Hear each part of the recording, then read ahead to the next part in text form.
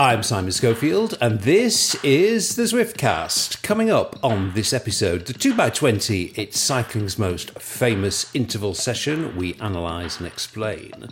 Being DC Rainmaker, we're at home in Paris with the king of sports tech bloggers, Shane, and big money racing. Virtual racing gets a huge prize purse.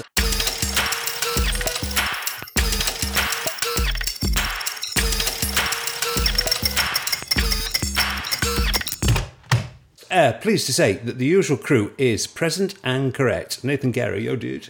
Hey, how's it going, Simon? Pretty good, thank you. And Shane Miller, g'day, mate. Good afternoon, good evening, good morning. How are we? We're all good.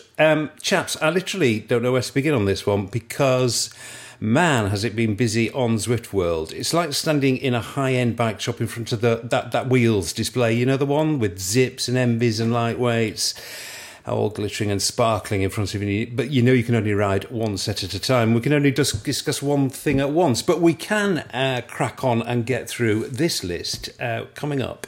Man buns, grey beards and Hairgate, or was it? A billionaire on a super yacht in a Zwift t-shirt. We have this, Nathan. Oh no! No! Zwift! Zwift running is emerging from the underground with a meaty update. Geraint Thomas and Luke Rowe baiting and battling each other on Zwift and racing together. The academies, both of them, are powering ahead. And the Zwift hiring frenzy. God, I'm exhausted already, Shane. We've not even started. So put us out of our misery, mate, and pick one. Where should we start? Let's go man buns. Yeah, let's go man buns. Okay, so this is customization. For 2,000, man buns for 2,000. Here we go. Okay, well, I'll declare my interest immediately. I have not had a man bun. I will never have a man bun. This is, just so you know, this is my avatar customization policy. I try to get my avatar looking as much like I really do, but obviously in a slightly kind of better way. So a little bit thinner, a little bit younger, a little bit more chiseled, a little bit more suntanned. But I go for the kind of features that make the avatar look like me, and that's going to be my policy going forward. Shane Miller, don't tell me you've got a man bun on your avatar. Look, what I can't have in the real world, I want in the virtual world. I've got a massive beard.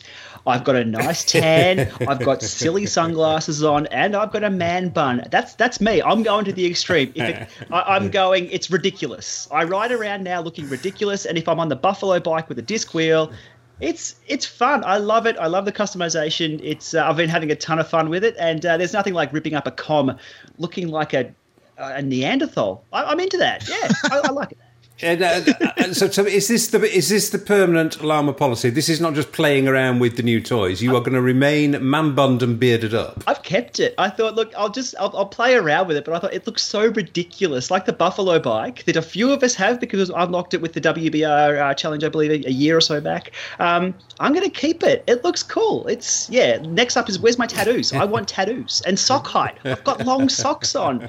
It's Christmas. I love these new the additions that we've got. Nathan, state your avatar customization policy, please. Long socks, beard, nice glasses, and a Zwift hat. That's about as far as I went in. Keep the Tron bike. Listen, I think the thing is, Nathan, this is much more fun than I thought it ought to be. The customization thing. I thought, oh God, I don't care about all that kind of stuff, but actually I do. Actually, you know, and I've made sure my cap matches my socks, and it's more fun than it ought to be, is it not, for grown men?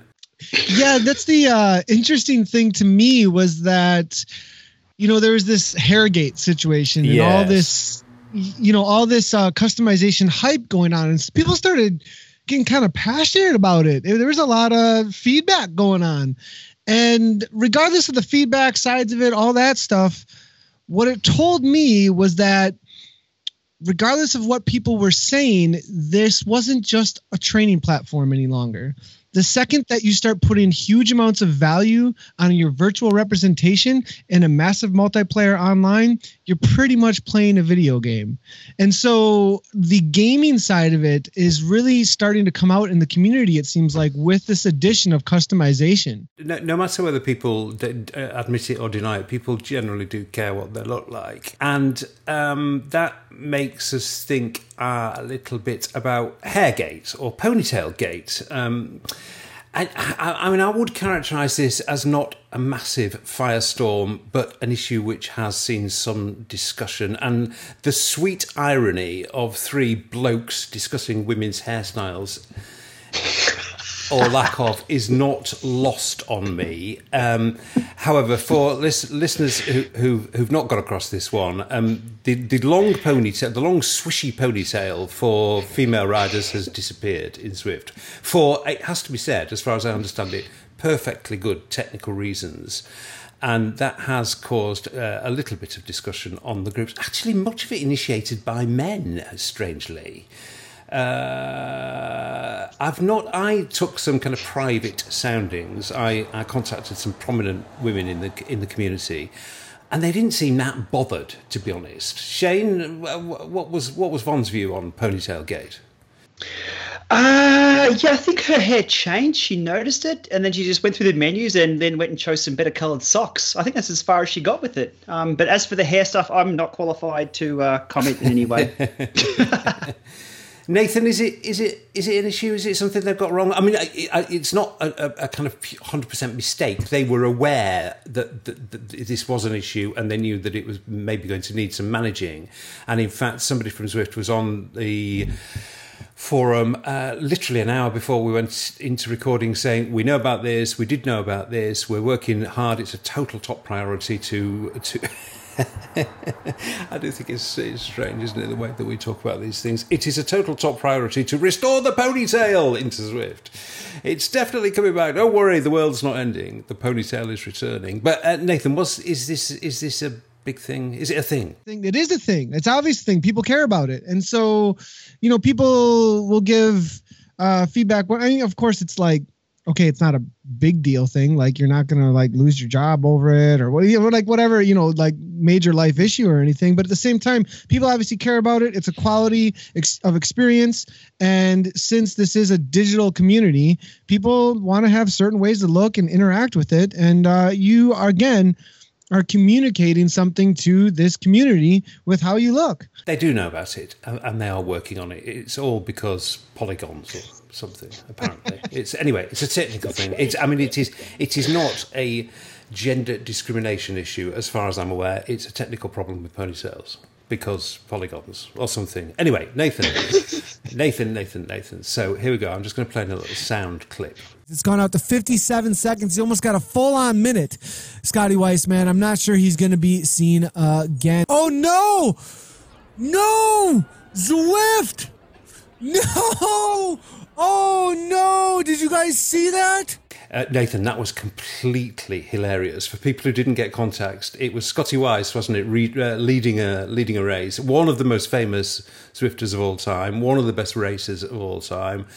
And there could not be anybody more legit than Scotty Weiss. And Zwift threw him out of the game. Yeah, so this was a pre-organized race, too, between Vision and Experimental.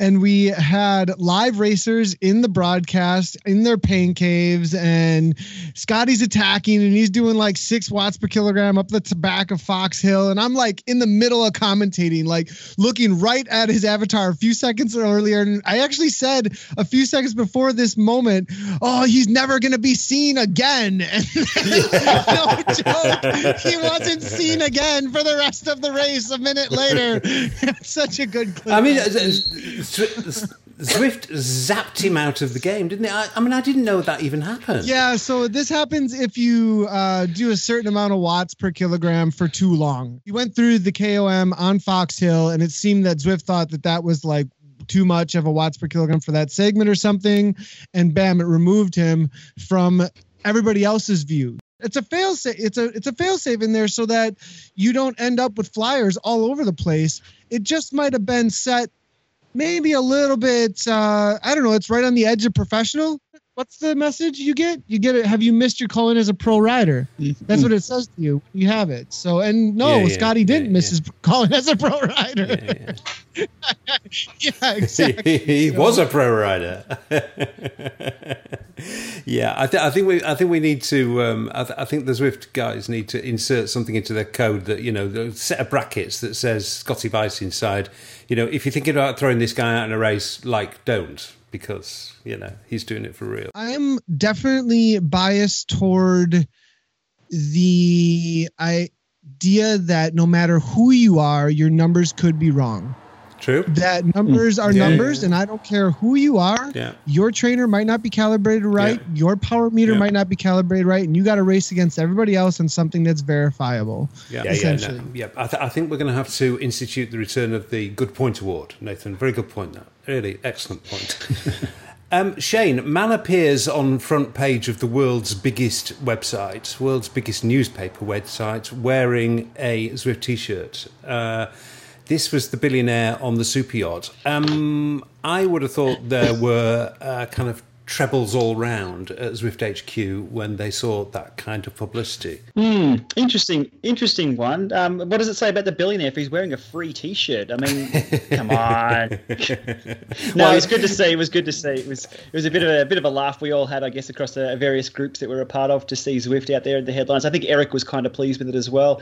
But to see a billionaire, don't they wear pure silk or something from some rare African animal that we don't know? Yeah, I thought billionaires lived in a total different fantasy, but he's got the same T-shirt I think a couple of us have got from Zwift events. So good to see. Yeah. Well, I think billionaires get to be billionaires by wearing free T-shirts, probably, and not having to shell out for their own T-shirts, maybe. You know, although this particular billionaire didn't get to be a billionaire by well, maybe he did by being very, very scrupulous with his wealth, but he's an interesting guy. He is an investor in Zwift for people who may not have realised that. I'm sure people will have worked that one out, actually. But he's generally thought to be the richest man in Switzerland. Big life sciences business. Very sporty guy, actually. He invested heavily in bringing the America's Cup, that huge yacht race, that cost like £1 billion squillion quid to even get a kind of dinghy in the water. He brought that to Europe for the first time ever. And he's clearly very active. I mean, he must have known the photographers there, Nathan, and he's gone into his super yacht dressing room or whatever, or come off his gold-plated Neo or whatever it was, and thought, well, what shall I wear to see the photographers? Because his wife is a kind of paparazzi favourite. There's a bit of a backstory there, and he must have thought, what shall I wear? And he must have thought, I know, I'll put on the Zwift T-shirt. I mean, that's good investor behaviour, Nathan, is it not? You know, he's thought, I can get something for one of my investments out of this opportunity.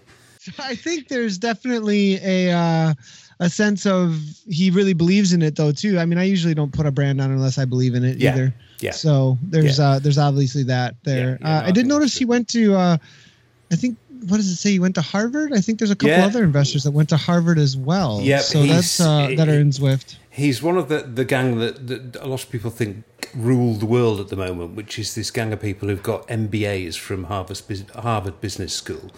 It's quite a small little club there. Anyway, good on him. I thought it was a good move to blast Zwift publicity all over the world's front newspaper pages, because that is a big site. I'm not going to mention it by name because personally I don't like that site. But well done, Ernesto. Now, the Zwift hiring frenzy. It's probably best not to mention individuals here, guys, but I think we all know members of the community who have been hired by Zwift. I mean, Zwift are hiring like crazy and still looking for people across all kinds of areas. So a couple of things arise, I think, that's worthy of our attention and discussion from this one. Nathan, I think it's really cool to see them hiring from within the community. I mean, do you find that lot in where communities grow up around gaming platforms? I mean, it's kind of the obvious place to look, isn't it? There's people there who know the products and are passionate about it, so why wouldn't you hire from that pool? It's good to see, though, I think, don't you?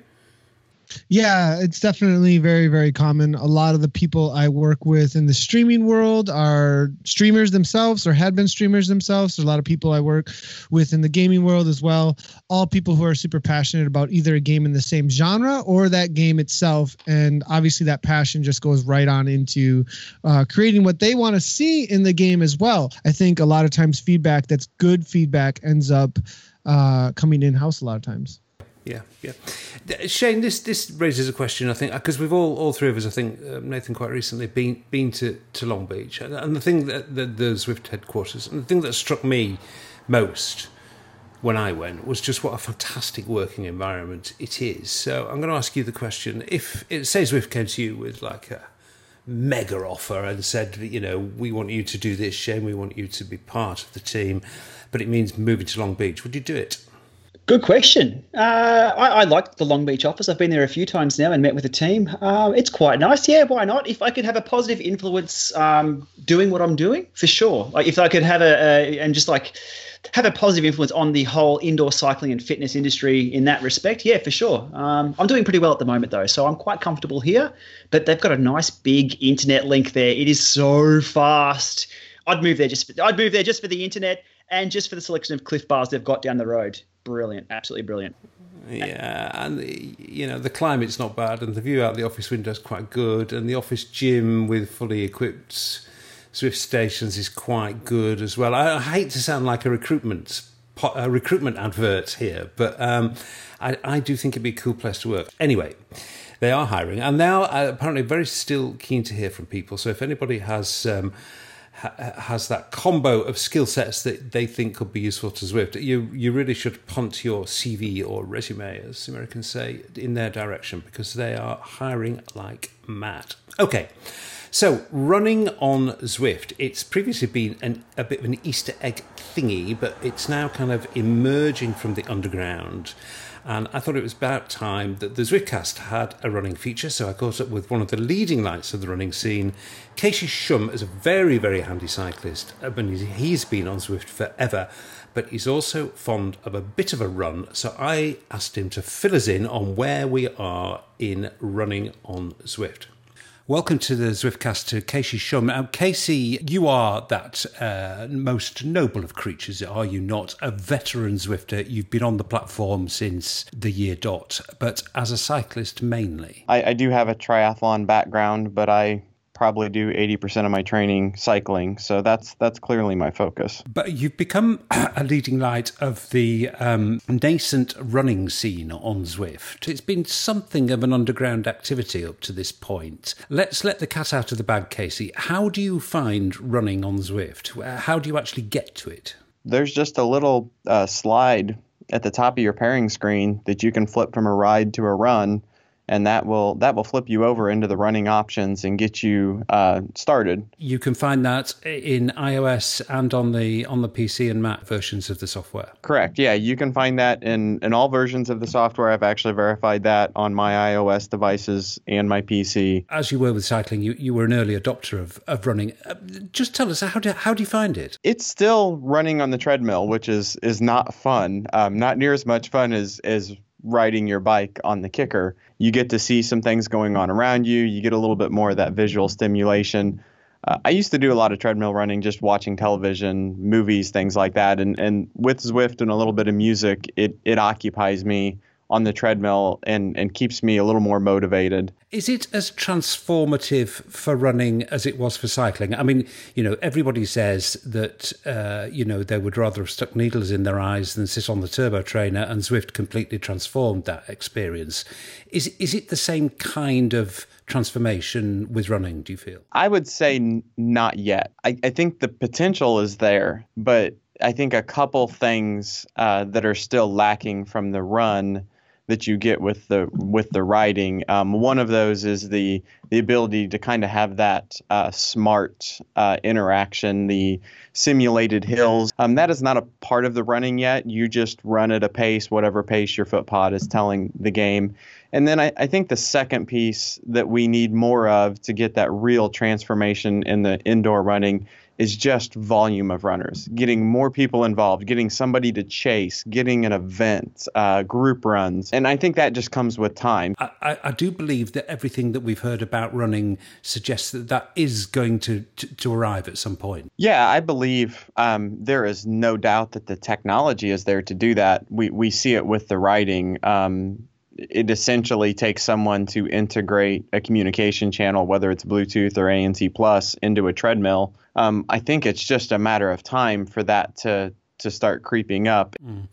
It clearly is going to take some time. I mean, who do you think it will appeal to, Casey? Do you think it will appeal primarily to a tri crowd, or do you think kind of pure runners are going to find something attractive about Zwift running or running Zwifting? I think it would appeal to all ranges. Obviously, there's the crossover and triathlon from cycling to running, so there's a little more bang for the buck for a triathlete there. But if you talk to any, especially distance runner, let's say, when they're working a marathon plan or something like that, when it's time to run that 14-mile Saturday run and it's pouring down rain or it's 10 degrees outside or whatever that is, having an outlet to do that makes it a little less mind-numbing indoors is critical to keeping your training and your motivation. What was your prediction? Do you think it could be as big as cycling? I think it can be. I think it's going to take a little more time. I don't think it will pick up as quickly. The weather conditions, you can run a little more comfortably in colder and adverse weather conditions, some of those types of things. And then, like I said, I think it's just going to take time to build up that running base. I don't know. My hunch is it will get there, but I don't think it's going to be in a 12 or 18 month huge boom like we've had on the cycling side. Thanks very much indeed, Casey. Really interesting to get that insight from somebody who knows Zwift very well. Is clearly well up with all the technology and has been following the developments of running very closely. Excellent. Thank you very much indeed, Casey. All right. Thanks, Simon. I appreciate it. Well, fellas, regular listeners will know that I just don't do running and have no intention of doing so. But for Zwift watchers, this is a big development. And what I think is it could herald a bit of a big push into triathlon. Shane, do you think I'm right on that? GCN's just launched a tri channel. It's a huge growth area, triathlon. Do you think this is Zwift?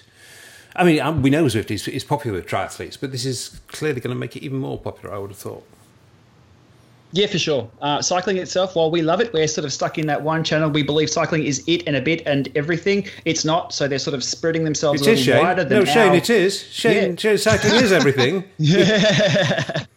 See? But no, I think it depends on, cycling itself, the fondos are getting bigger and bigger. So cycling is growing in that respect. Competitive cycling, maybe not so. We'll see where that happens. But Zwift is obviously growing. So to set their wings a little wider for the tri field, there's a massive, massive amount of crossover.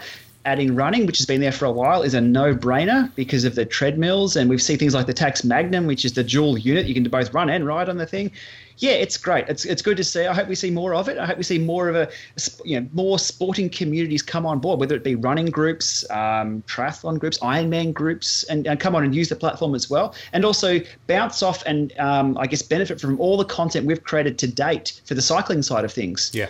Nathan, do you run? Do you like being injured? Do I like being injured? So that's a good question, as that's part of the reason why I stopped running a little bit here and there. But I ran a lot in later high school and just right after high school. I haven't done it much since I started cycling, but if that tendons and those ligaments are okay with it, it could be something, because it's just a quick, like Casey was saying, it's a lot easier just to jump into a run sometimes. And it's actually the attraction of Zwift with cycling is that it's really easy just to jump on the bike. Maybe it can introduce something new to the running scene that's never been seen before, as well, as far as this idea of virtual group running together. Ride on! I don't have absolute solid cast iron data on this, but I do have that kind of unattributed source that sometimes you get when you talk to people. And somebody did tell me that, especially in the UK, subscribers are actually pouring into Zwift in larger numbers than they have done before for this time of the year. Now, there's a couple of things going on here. We've had the last 3 to 4 weeks have been the most despicable, depressing, vile, awful weather you can possibly imagine. It's just been grim. And that, I think that's always a factor. But there's also a theory knocking around amongst the people who care about this kind of stuff that it is the pro-rider influence. With Mark Cavendish coming on and Geraint Thomas coming on and Luke Rowe and kind of lots of pro-riders coming onto the platform, the pro-rider thing is incredibly helpful for subscriber numbers, is the theory. And I don't think anybody can be absolutely certain whether that's true or not. And I wanted to discuss this with you, Shane, really, because I've been watching with interest, as I'm sure you have, the kind of social media that's been around, particularly Cavendish and Geraint Thomas and Luke Rowe. And the interesting thing to me about it is it looks to be, and I'm not trying to butter Zwift's parsnips here, but it looks to be authentic social media. So I don't think there are fleets of interns at HQ in London or Long Beach composing tweets that are then put out on behalf of Mark Cavendish saying how much he loves Zwift. I just don't think, that does happen, particularly in sports marketing, but I'm pretty certain, I'm absolutely 100% certain that that's not happening here. And that, I think, Shane, is really interesting, isn't it? Because those authentic, definitely written by the real person, and that they are, tweets and social media, that is immensely valuable marketing, isn't it? People of the internet are really, really good at spotting what's right and what's wrong. And you can see through people straight away. So in regards to the Cav and Luke Rowe and Geraint Thomas, I haven't seen it personally. I mean, I'm busy with a ton of stuff flowing through my feeds. But yesterday, I rode past Robert Jessink. He was riding up the Epic Com, and I'm like, hey, mate, nice socks. Gave him a ride on. He gave me a ride on back, and he's just now liked my Insta photo that I took of him. That's kind of cool. So he was on there. There wasn't an announcement that he'd be riding it. I didn't even know he was on Zwift. I might have seen his name here and there, but people are just riding it as a discipline. He wanted some time. Obviously, if it was raining where he was, he jumps on, rides up a hill, rides with us. And to get a ride on from a pro who we just seen at the Tour de France, that was pretty cool. So I've shared that out on my social as well. So yeah, we see it from those guys. As long as they interact with the community that's there, I'm all for it. I like it. If they want to race us and Cav wants to, run someone off his wheel or, try and pick a gap that's not there. Oh, hang on, we can't put him into the fence. But yeah, it's a bit of fun. We can have fun with these guys.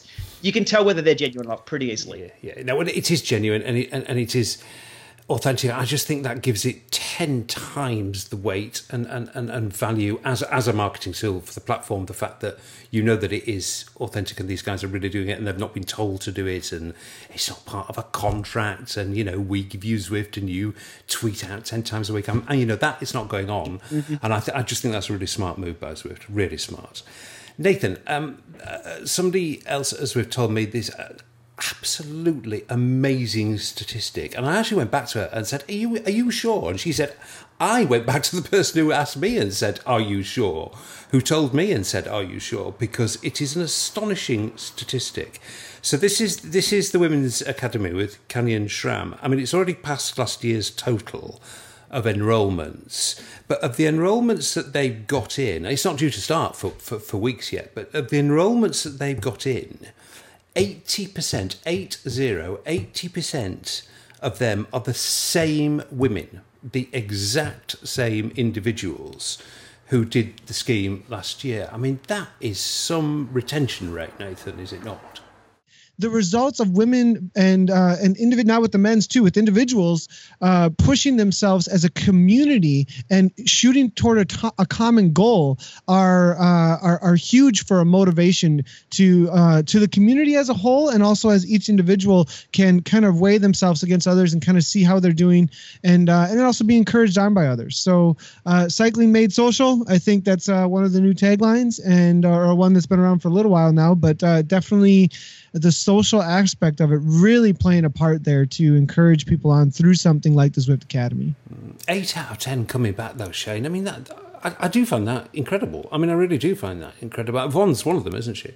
Yeah, she's definitely back for it. And look, I'll echo what Nathan has said there. If these academies can provide a structure and workouts for everyone to benefit, no matter if you qualify or not for the final, it does not matter. If everyone can be involved, everyone benefits. And from the structure, the group motivation, it's huge. Von took part in it and absolutely loved it. Okay, let's move on. For our next episode, Shane, will be Eurobike, which is super exciting. I would be surprised if I'm not joining you at least virtually in some sort of way, as I always would love to. Yes, we are. Yes. Yeah, we're going to do that as well. Your physical seat will be taken on a short-term basis, you'll be pleased to hear, by Raymaker, who is going to join us, myself and Shane again at Eurobike, which is going to be great to see him. So I did see him in Paris a few weeks ago, and we talked then about what we might expect about Eurobike, but I also thought there was an interesting piece from Ray about how he's adapted to life in Paris and an American building a life and a business in Paris.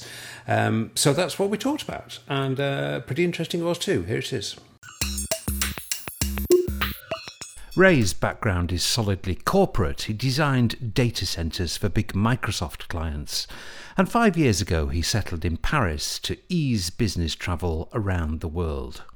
Cape Town was the other contender as a new home, but the City of Light won the race. Both beautiful cities, but for me, it was just traveling every single week. That was my job. So to have to travel from Cape Town to Europe, a bit more than necessarily traveling. 18 months ago, Ray left Microsoft and converted the hugely influential sports tech blog from a sideline into the day job.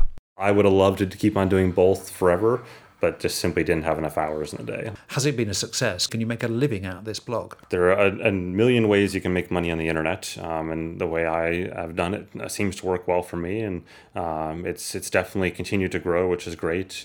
Typical month in terms of views and stuff is between 2 and 3 million unique views a month, and page views are higher in the 4-ish million range. Like everyone else in the internet world these days, you have to focus on video, and I've been adding more and more video. But for me, I think text and photos is kind of the piece that's sort of my bread and butter. Perhaps more importantly for Ray and the girl, now proud parents of the Peanut, they have more balance in their lives. One of the things when I left Microsoft that sort of the girl and I, kind of agreed upon was that it wasn't to take those 8 or 10 or 12 hours a day that I spent at Microsoft and put them into the blog. It was to take those and give them back to our life. Yes, the blog is still great and profitable, making money, but I don't necessarily have to kill myself anymore to do that. But Ray's not simply cruising down easy street. France is a complicated place to start or run a business, especially for 2 foreign nationals. You and the girl run 2 businesses, really. How's that been? A learning experience. I dread going to the mailbox. I dread the mailbox. Because, nothing in France happens electronically, right? So everything in France happens via the postal system. So there's really nothing good that comes from the mailbox. Because the delivery couriers, they knock on your front door and they deliver me trainers and power meters and all that's great. But the mailbox is a source of all bureaucratic paperwork. Obviously, we've hired lots of lawyers and people to help us through this process, CPAs and accountants. Everyone to help us figure this all out because it's complex. We have people to help us with all that. But even then, I dread going to the mailbox. Even French people that have, French businesses look at the whole system and just shake their heads sometimes. And it's absolutely bonkers, but you figure it out, and it's certainly worth it in terms of the rest of the cultural life that we get to enjoy here. Do the benefits of living in a city like Paris, in a continent like Europe, do they outweigh that? There's ups and downs. There are certainly days where you get some notice in the mail for something or have to deal with some business element that you're like, are you kidding me? Really? But the vast majority of the time, it's great, and we enjoy Paris as beautiful as it is. There is no other city that's like this in Europe, and not to put down other cities in Europe because I love many other cities in Europe, but I think the walkability of it, the culture aspect of it, how they treat children, how we certainly childcare and bringing a baby into here is incredible here. Onward to the sports tech business. If there's a more influential voice in this space, it's hard to think who it might be. I've often wondered how Ray handles the responsibility that this brings. One bad review from him, after all, can pretty much kill a product. What's tougher, I find, is having people understand the nuance of things, right? So to give you an example, I was filming a drone this weekend in the Alps, and things were working great. It's been great. It was all good and butterflies, happy, the whole bit. I came back last night and I was just shooting some simple photos of the gimbal camera. I turned it on, powered on, taking these photos, and it caught fire. And it was one of those things where I'm like, well, this isn't good because the drone is now smoking. With the drone smoking in front of him, Ray took a call from the company inquiring how things were going. Awkward. But in fact, the smoke had a straightforward explanation. The drone was a development unit, and a standard switch overriding a motor overload hadn't been set properly.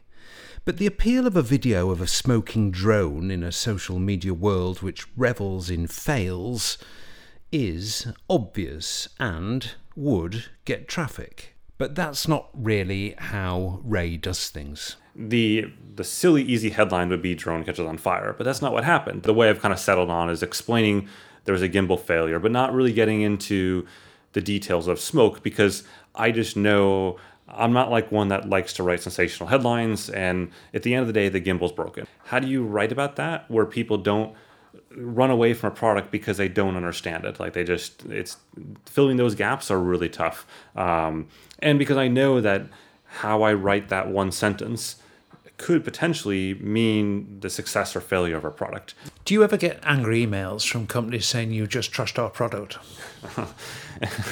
Definitely. I never get angry emails when I bash products from any of the mainstream companies. The companies that understand their products well generally agree with what I've said. They know it. I mean, it's not like they don't know these gaps are there.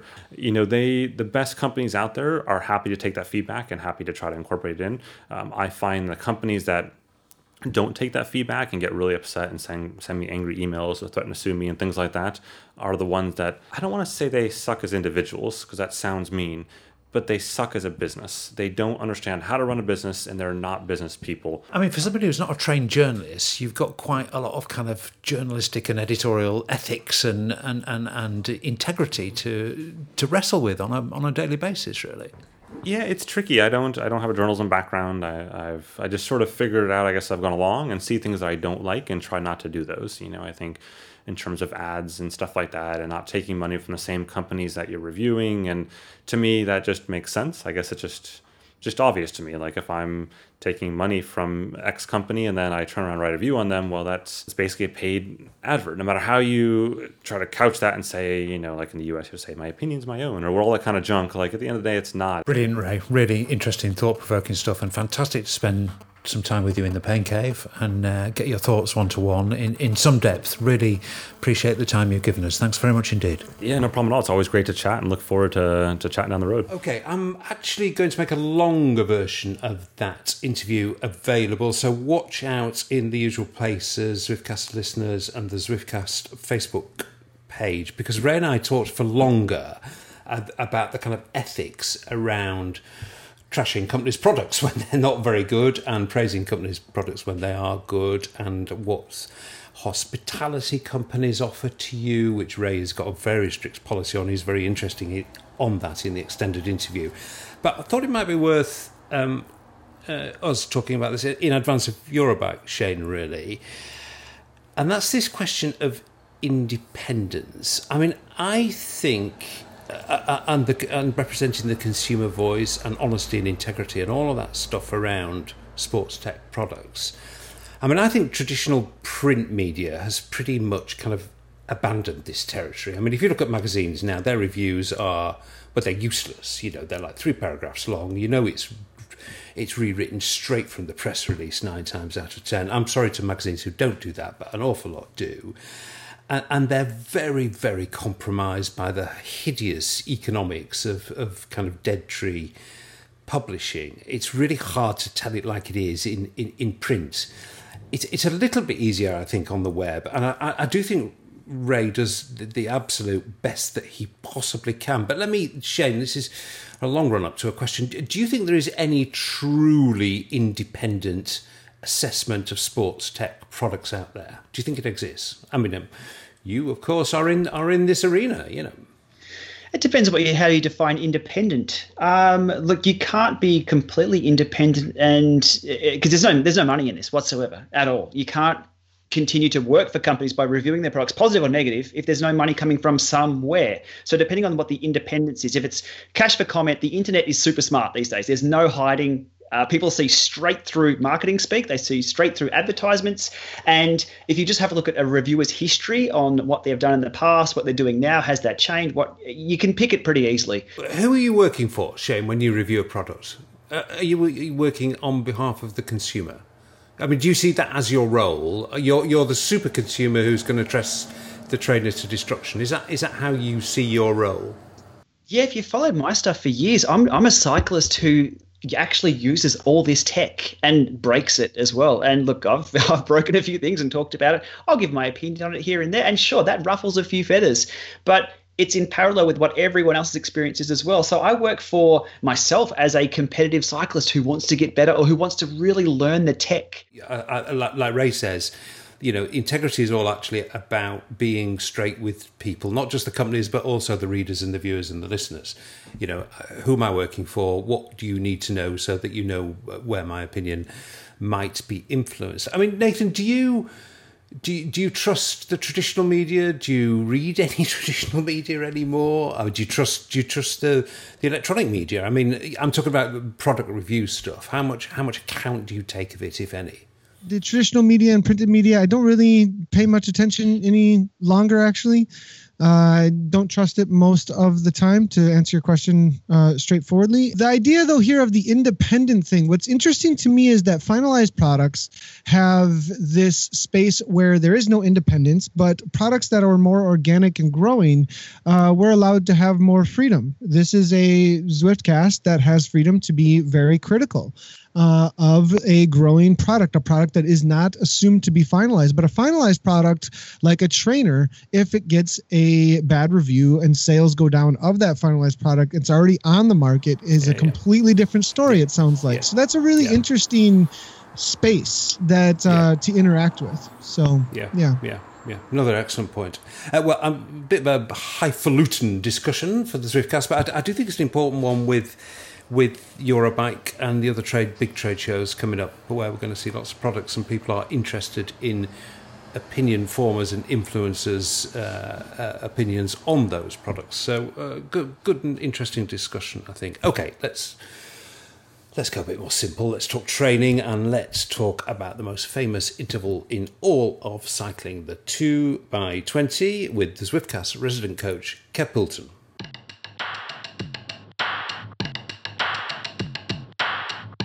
Everybody's probably heard of it, but let's have a proper definition.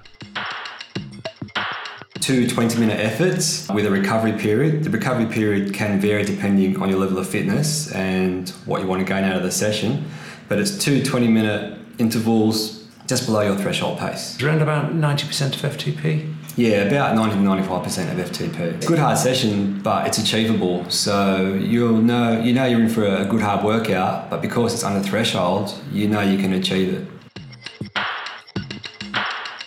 So the work intervals are just under your FTP threshold, between 85% and 95% of your FTP number. Do the intervals have to be identical and consistent? What I suggest to athletes is that in the first 20 minutes, they try and ride about 81 to 89%. Then in the second effort, try and go 85 to 95%. So try and lift it for the second effort from there. And give yourself some room to take it a bit easier if you need to.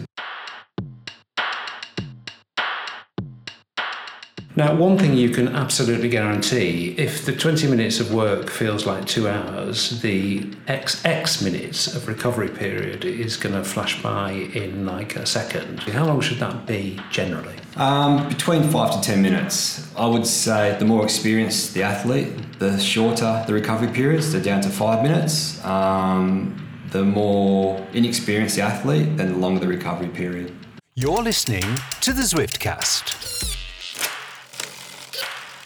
Why is it so popular? It gives us so much feedback. Because it's 2 efforts, we can compare the heart rate response from the first effort to the second effort. So if we're getting a similar heart rate response, we're looking at a good fitness and to be able to repeat the effort. And because we're just under that threshold power, it really is the most bang for your buck in terms of training. It's going to increase your efficiency, it's going to increase your threshold, and it's something that can be repeated twice a week. So, although your eyes will be firmly fixed on your power output during the intervals, do keep an eye on heart rate. As Kev said, if your average heart rate stays about the same during each interval, it's a sign of good fitness. If you do one 2x20, is that enough training for a day? Yeah, absolutely. It's a good amount of stress on the body. It's used a good amount of energy, and it's going to take some time to recover from it. So if you're pushed for time, it's going to be a 1 hour session, and that's plenty of stress on the body. Indoor trainers and Zwift are an absolute gift to this session, aren't they? Because actually out on the road, it's not the easiest of sessions to do unless you've got the perfect landscape on your doorstep. Completing it indoors, you can replicate the same conditions every time, which means you can compare the data you're receiving from it. And no interruptions, no traffic lights, no hills. You can do the same cadence, the same effort for the whole 20 minutes. Music people find very motivational. I think indoors particularly when you concentrate on a fairly long interval. Is that pro? Are you allowed music? Yeah, of course you can. I find that music tends to influence cadence though, so people just naturally, the faster the tempo of the music, the faster the cadence. So I guess just be aware of how fast you're pedaling depending on the music you're listening to. Right on! I think it's fair to say, Kev, that you're fully subscribed, as many people are, to the huge benefits of a 2x20. Yeah, because it's so well known, people can compare their data to other people. You could do 3x10, those sort of things, or 4:15s for a similar kind of effort, but 220 seems to be the world standard, and it does give a good response and good effect, so yeah, why not use it? Nathan, I do wonder how we ever managed to do 2x20s pre-Zwift. I mean, certainly a 2x20 outside, I always found unbelievably challenging. Now, that could be because I was a bit kind of anal about, sticking to the absolute letter of the law in terms of the wattage I was supposed to be achieving, and I didn't like to see it drifting 5 or 10 watts either way, because that kind of thing upsets me badly. That's a personality defect of mine. But how did we ever manage it before Zwift, I guess, is my question. Well, I was always pretty angry or frustrated with the stop sign or car or whatever it might be in the middle of my interval effort, no matter what peak power I was after, 25, 10, or 1 hour.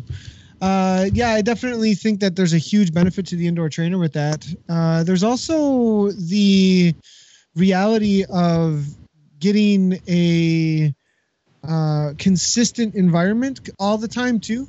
We were talking about this actually in a new feature with Greg Henderson that we're doing workouts on, and the ability of replicability, like how you're able to replicate the same environment over and over again. If I go out when there's a lot of pollen, my numbers go down because I have allergies. If I go out when the heat is really high, or whatever it might be, that is, a wind is different, or who knows what it might be as far as the environment. If you can control the environment, you can control what kind of stimuli response your body can put out.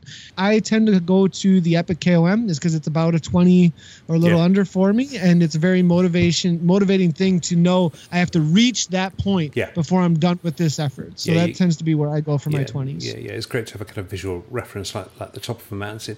I mean, Shane, I know they're a favourite of yours. They just work, don't they, 2x20s? They just do their job. Yeah, for sure. They're long enough to be uncomfortable, but they're short enough not to hate them too much when they're done. So you can go back to them quite often. That's quite right. Very good, very accurate summary of the unique appeal of the 2x20. Okay, well, gosh, it's been busy, and we've still got a big thing actually to talk about, which I've left till the end, and that is the announcement by CVR, who are the people behind a number of virtual racing events that have been staged. There was one in Las Vegas where all three of us were there. There was one in London where all three of us were there, and there's an upcoming one in Paris. Now, the different thing about the one in Paris is that Frank Garcia, the guy behind CVR, has announced a prize purse, and it's not a small prize purse, it's a big prize purse.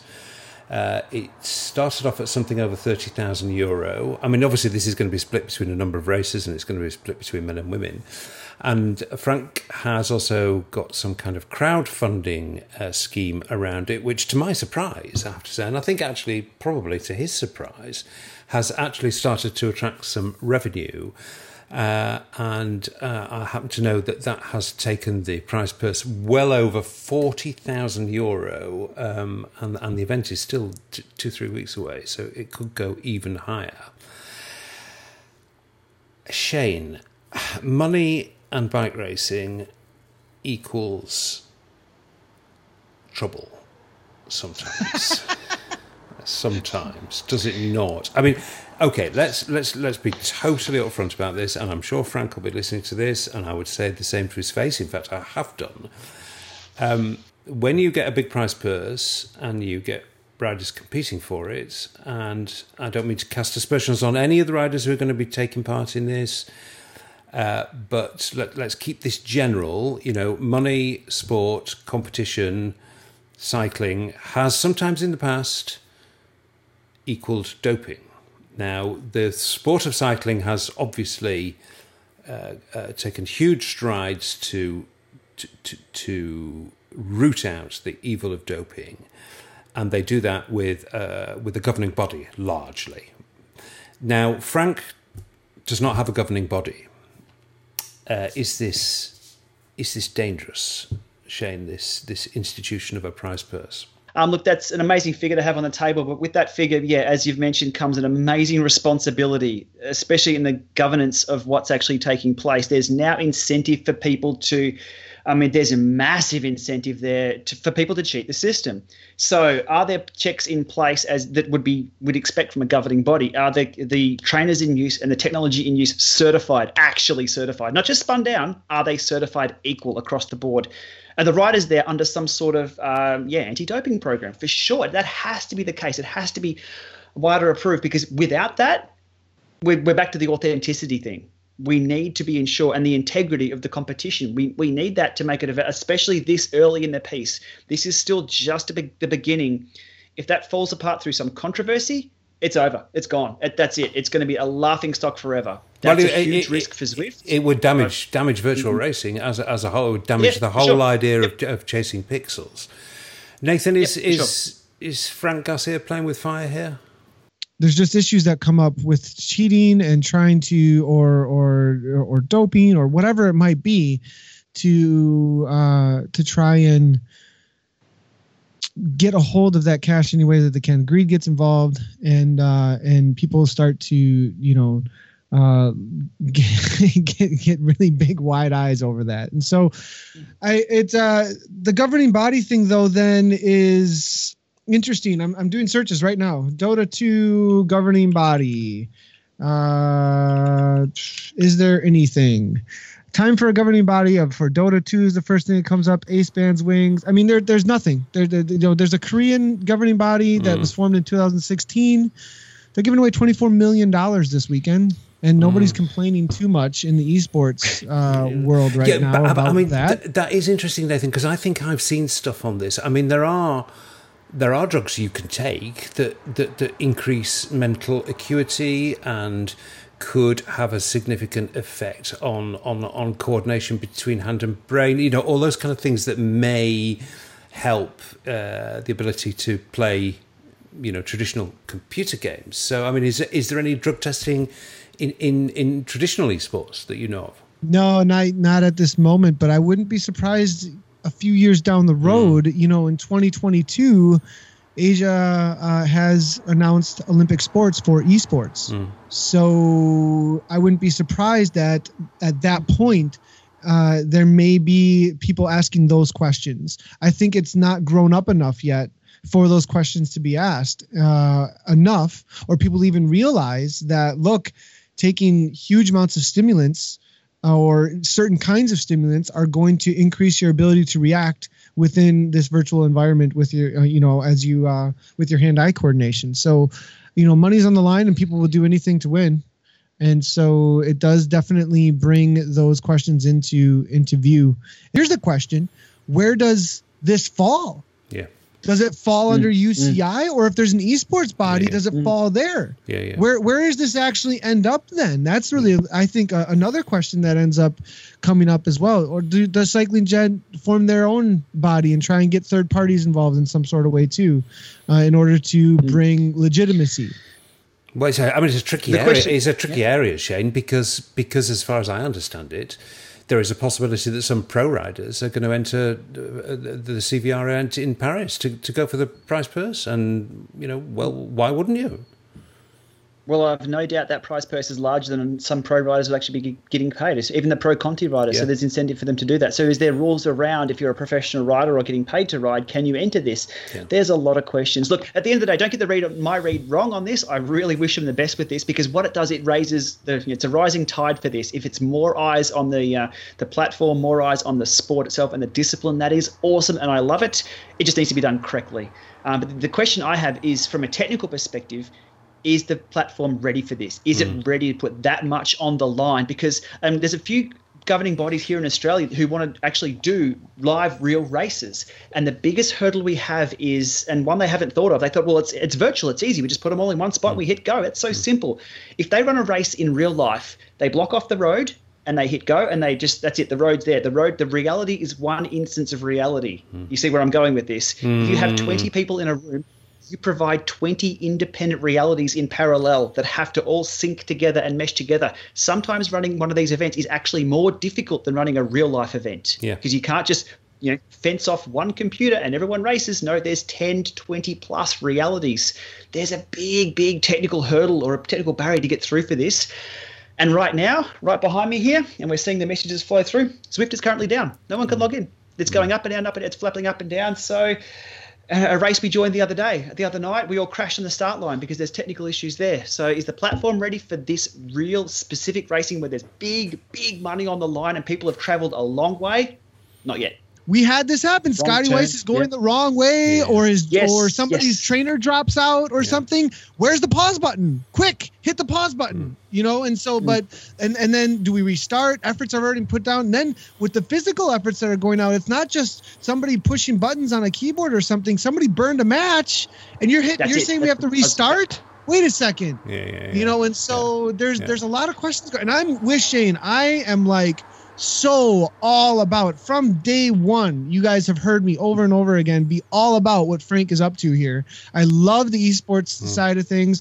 I love the juncture of my favorite sport in real life that I competed in now coming into esports, which I obviously love as well, and seeing the mixture of the two and creating this whole new platform with instantaneous access to an arena of virtual environments. It's so great. It's really, really great. Is it ready? I think that's a great question, Shane. Yeah, really great question. Yeah. This all comes back down to the framework as well. As we're talking about the doping framework and about the evenness and the fairness of the equipment use framework, it comes down to the policy they're going to operate under as well. This is a big one. This requires a year of think and meetings and the ideas from all before the execution is. But again, kudos to these guys for executing well before this is all ready. This is kind of cool to see, because the mistakes made won't be made twice or 3 times in a row. It's good. You see behind me here, it's my platform. It's the world I love and live in, and I love to see more people on it. But I want to see it represented always in a positive way and as best possible. And look, let's see how it goes. Yeah. Well, I know Frank listens. It could be a huge success. It could be a huge success. It could be absolutely amazing. We're just thinking, what could the problems be though too? But it could be amazing. We could, Well, I know Frank listens to the Zwiftcast, and I hope he doesn't think we're being harsh. And I would like to say, in his favour, there are massive risks attached to this, and putting the prize purse in is a complete game changer for this whole thing. But in Frank's defence, I would say that somebody's got to take the risk. You know, this is a new area. He's an entrepreneur. He's got an entrepreneurial background. He's got the balls to try this. He's and he's put money into it. And I think all of those are incredibly admirable qualities. But to use probably an old-fashioned phrase now, the problem is sometimes that the leading edge can be the bleeding edge. And, when you're first, you get hurt. And you get hurt by harsh lessons. And I think if I was Frank, that would be the kind of thing that kept me awake at night, Shane. Are we talking about Frank's balls here? I think we referenced Frank's balls. What's happening? Oh, man. No, let's not talk about Frank's balls. Okay, that's enough. That's enough on that. Look, look, all the best with what they're doing. I will be watching. It'll be very interesting to see how it unfolds. I see any progress or any development in using the platform is amazing. We have the eCrit coming up here in Australia soon. Let's just see how that unfolds as well. It's going to be it's interesting times. It really is. We're seeing growth through the roof. We're seeing hires through the roof. We're seeing technology through the roof. Watching the platforms down at the moment. So hopefully we see that more stable. Yeah. We'll see how we go. Yeah. Nathan, I did want to get it in this Zwiftcast, but it's just, as you can hear, it's just been so packed with other stuff that I've had to hold it over. But this thing you're doing with Greg Henderson, we will get to that in another episode with a proper feature on it. But just as a very short preview for listeners, this is you and Greg Henderson riding together, basically leading a coached ride, isn't it? It's a brilliant Workout Wednesdays. Yeah. Workout Wednesdays is what people need to know, and it's happening. Make sure to follow over on Facebook with Zwift Community Live, ZwiftCommunityLive.com, and follow all the live stream places, and you will catch us on Wednesdays. It's really great. Essentially, you get to see me suffer if you're just watching and do the workout. But I watched you do the workouts along with it. Basically, is what you do. But you get this insight. You get. Greg Henderson, former pro rider, really, really, really knows his stuff, and some bloke called Nathan. And they tell you, but they tell you how the sprint interval should be feeling and how to get through it and what recovery time you should have after it and stuff. It's real, seriously good insight. And you can join us. You can join us for the workouts too. So just keep an eye out. Lots of instructions on the way. And I think Shane just did a couple of videos actually I saw get released on how to get him into Zwift. So really cool. Yeah. No, we'll do a proper feature on that in coming weeks. Shane, I loved the. I'm not going to try and pronounce it properly. I'm just going to say Dorito. I loved the Dorito video, and that looks like a seriously good trainer. Yeah, for all. I was sent the pre-production version to again Llama test. Elite wanted to see if I could break it. I couldn't break it, and they wanted some feedback behind the scenes. So I'll give them a ton of feedback on the trainer itself. And this was about 6 weeks before the production version was out. So they wanted some insight from the real world. That's what I gave them. I'm happy to do that. It's heaps of fun. So many Zwift sessions later on that, I was getting skeptical. I'm like, is this thing super accurate? Have they sent me one that is really, really good as a pre-production so I talk well about it? I'm like, well, we'll see. So the production version came. The full box this week came along. I unboxed it. I'm like, here we go. This is one off the shelf. This is exactly what consumers will buy. I'll put it to the sword. It's just as good. It really is a good trainer. And everyone I've spoken to echoes that as well. So we're talking about independence. Everyone else I've talked to about it echoes the same tune. I can't wait to see the feedback on this because if it echoes what I'm seeing, brilliant. Elite have done really, really good. But that's a good trainer. I love it. I'll continue to ride it. It's just another one of these man cave thing. I'm going to have to get a bigger house, and we're working on that soon to get a bigger house for all these trainers. You're going to need a bigger house. A very, very enjoyable session, boys. As ever, God, it's been so busy, hasn't it? Really, really, really busy. And there's like another 3 or 4 things we could have discussed actually. Winter is coming. For those of you who are Game of Thrones fans. Game of Thrones fans. Winter is coming. We're just getting started, I think. Yeah. No. I think there are going to be. I think there are going to be even more juicy, shiny, interesting things coming up, both at the trade shows and probably from Zwift. So need to call a hole, fellas. Thoroughly enjoyed it. Shane, I will see you in Germany. Nathan, definitely we will work something out to see each other virtually from Germany. Thank you very much indeed for your contributions. Very lively discussion. Ace to talk to you. Thanks, boys. Thanks, guys. Cheers. Thanks a lot. The Zwiftcast is proud to be an official community partner of Zwift. So what does that mean to you as a listener? It means that while Zwift provides support for us to try to make the highest quality content we can, they also guarantee our editorial independence, which basically means they don't interfere with what we say or how we say it. Thanks to Zwift for that, and thank you for listening. See you next time.